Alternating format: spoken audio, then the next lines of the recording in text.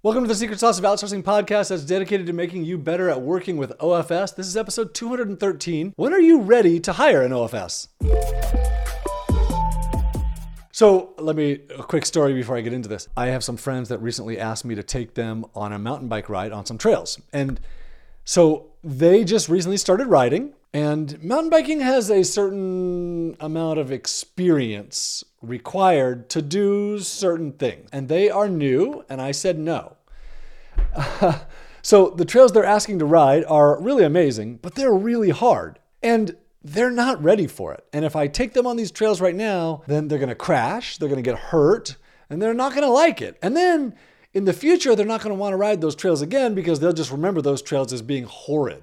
So I said, no, now's just not the time. And I feel like there's a time for a lot of things. There's a time and a place, and there's a time to say no, and there's a time to say, yes, I'm ready. And one of the questions I often get asked is, when are you ready to hire an OFS? What's the indicator? Is there a way to know that you're like ready for this?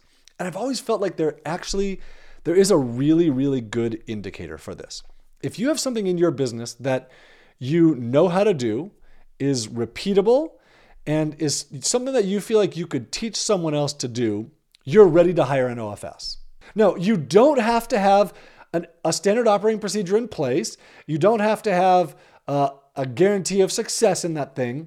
I'm just saying you're ready to hire someone. And the first time I hired someone, and actually probably like the first 6 or 8 times I hired someone, I didn't have everything organized. I didn't have an SOP. I didn't have all of the tasks that they're going to do. I didn't have the role defined before I hired someone.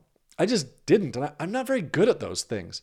So I just hired and got them doing one task. Now, let me say to a lot of other people, if you don't know what you're doing in your business, if you aren't sure why you're hiring an OFS, if you aren't sure what they'll do for you, or if you don't really have something that works, then you're probably not ready to hire someone. It's not a good idea for you. So now that you know what that key indicator is, like, do you have something that you could teach someone else to do? What you're going to hire someone to do doesn't have to be to do that thing. It could be, and that's great. And that can just be one of the tasks that you hire them to do.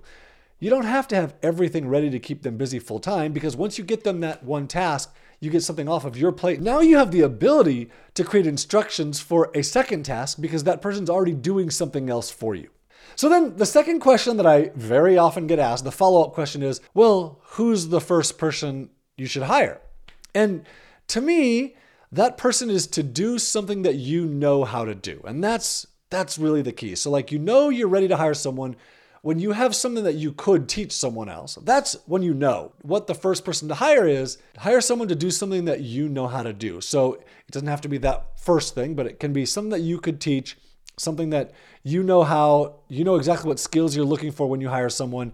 You know what questions to ask. You know what the outcomes look like. You know how to give feedback. You know how to give training. It just makes the whole thing way, way, way easier. So what's the first person you should hire?